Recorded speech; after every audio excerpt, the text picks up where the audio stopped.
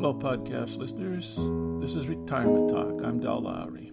The holidays are over, and it's time to think about retirement a bit more. My mind is still absorbed with political tones.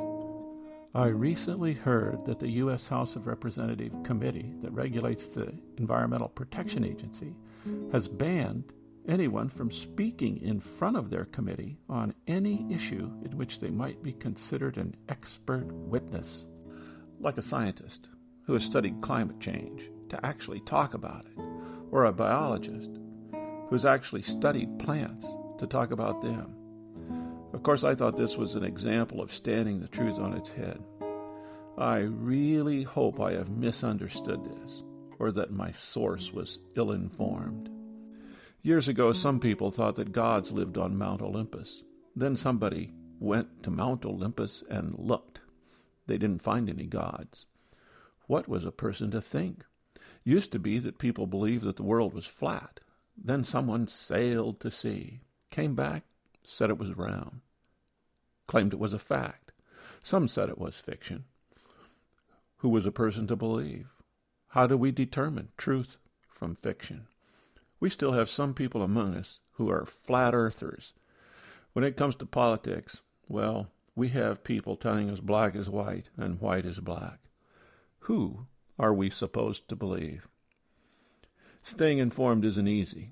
Our forefathers had to rely on word of mouth or the slim pamphlet that might circulate among the masses at the speed of a slow horse.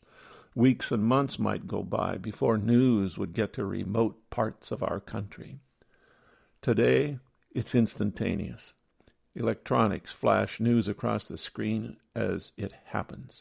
Even events from the most distant backwater are available at the same speed. We're overwhelmed with information and misinformation. What is a person to do? I often wonder why it is that I ended up on this end of the political spectrum rather than the other. What shaped or made me have this political inclination rather than something else?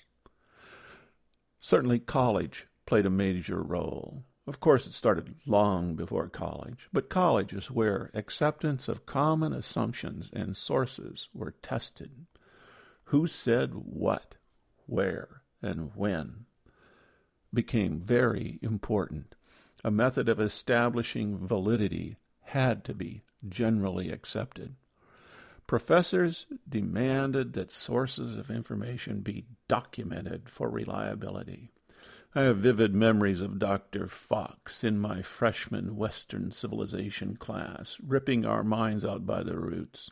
When you claimed something to be true, you needed to be able to support it with evidence. The scientific method in historical or social research was acceptable. Public humiliation followed quickly if you claimed something is true. It had no way of establishing its validity. It wasn't a comfortable position in which to be placed, but it certainly was a wake-up call to understanding the world. This seems to be the main problem today. There's no common acceptance of how one should arrive at truth or reality. Democratic belief in government has invaded the common dialogue. Everyone's claim or opinion is given equal weight. A flat earther has a right to his opinion. We are not to confront them. How absurd. I can't imagine telling one of my professors of history that my opinion as to the facts of history was of equal value to his or hers. This same absurd thinking leads many of my fellow citizens into valuing what goes by the name of Fox News. Because they have an opinion or because they present themselves as delivering the news, they are accepted as of having equal value as a real news organization. How silly. Not silly. Tragic would be a more appropriate word. I recently read of issues in the USA that appear as no-brainers to people in other industrial countries, as understood by Ann Jones in the Huffington Post. For example, they would ask, how could you set up a concentration camp in Cuba? How can you pretend to be a Christian country and still carry out the death penalty? Why can't you Americans stop interfering with women's health? Why can't you understand science? How can you still be so blind to the reality of climate change? How can you speak of the rule of law when your presidents break international laws to make war whenever they want? How can you throw away the Geneva Convention and your principles to advocate torture? Why do you Americans like guns so much? Why do you kill each other at such a rate? To many, the most baffling and important question of all is, why do you send your military all over the world to stir up more and more trouble for all of us? These questions were gleaned from an article that Anne posted after having lived in various countries across the world. She said they were frequently and commonly asked.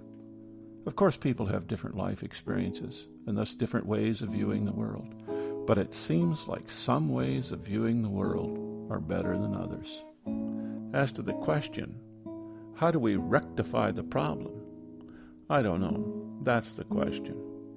I've lived my life thinking education was the answer. I was a teacher. Evidently, I didn't do a very good job.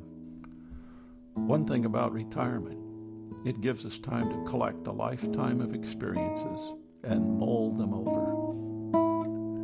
This is Retirement Talk. If you have questions, comments, or suggestions, contact Del at retirementtalk.org.